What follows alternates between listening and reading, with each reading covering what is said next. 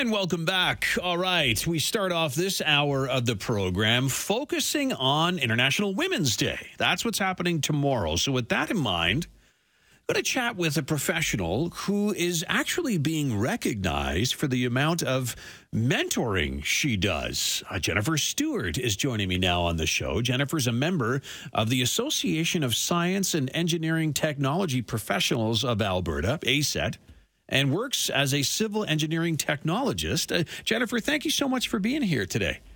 Thanks for having me, Ted. You got to let me know what ASET is. So what's the difference between ASET and, APEGA? So ASET ASET, sorry. Organization representing approximately 17,000 science and engineering technologists and technicians in Alberta. Okay. And APEGA is for, engineers. So what's the difference between what you do as an engineering technologist and, I guess, as an engineer? The two professions are different, but we often work together on projects together in harmony, I guess. Yeah, exactly. Okay, hand in hand. And obviously they're both very science-based. And Jennifer, what drew you to that? Because correct me if I'm wrong, but is that still not like a male-dominated profession, It is still a predominantly male-dominated field. I was interested in innovation and problem solving, and that's what drew me to a career in technology. Yeah, and how did you know?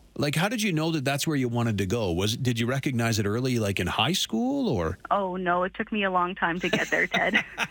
You sound like me, actually. I was the same way before I figured out what I wanted to do. But obviously, I'm bringing you on the show today because you're being recognized. You're winning the President's Award for Excellence in Mentoring. And so why did you decide to become such a, proficient mentor, I was already doing some mentoring within my organization and looking for a way to fill in my professional development log, which is a requirement of my designation with ASET, and the mentoring program came up as an option, and I thought it would be a great fit. And so what exactly do you do as a mentor?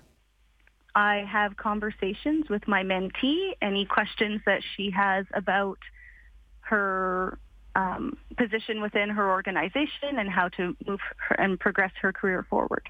Interesting. So everything from professional development to, even day-to-day things? Not necessarily day-to-day. We do work in two different industries, but more on the broad-scale career choices she's making. Ah, okay. Kind of longer-term goals. That's where you kind of provide it. Is it just about being like listening, or do you also provide feedback and advice? It depends on what she's looking for. Okay. Fair enough. And how many mentees have you had over the years? Over the course of my career, I've probably had about 15 mentees. Oh, wow. And you still keep coming back. Why? It's really beneficial to both the mentee and the mentor. There's growth to be had on both sides of that relationship. When did you realize that, that you're good at it? You know what I mean? When did you realize that you actually have a little knack for this? I think it was when I received the award last year. So you just realized now. Fair enough. And I guess it gets back to when you did it as, kind of satisfying the requirement, right, for the profession. And then you realize that you're actually I think you're being humble here, Jennifer. I think you're being humble here. There must have been a turning point where you're like, oh, wow, someone's listening to me and taking my advice.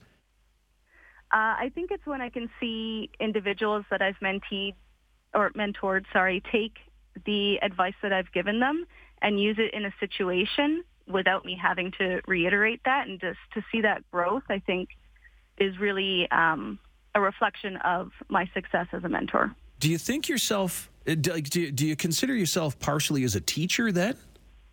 Yes, yeah. Absolutely. Yeah, I guess there'd be a good comparison there, right? Yep. Yeah, okay. And so going forward, you've worked with 15 colleagues and, kind of helped them and nudged them where they need to go, or just listened at times. I mean, do you plan to stop?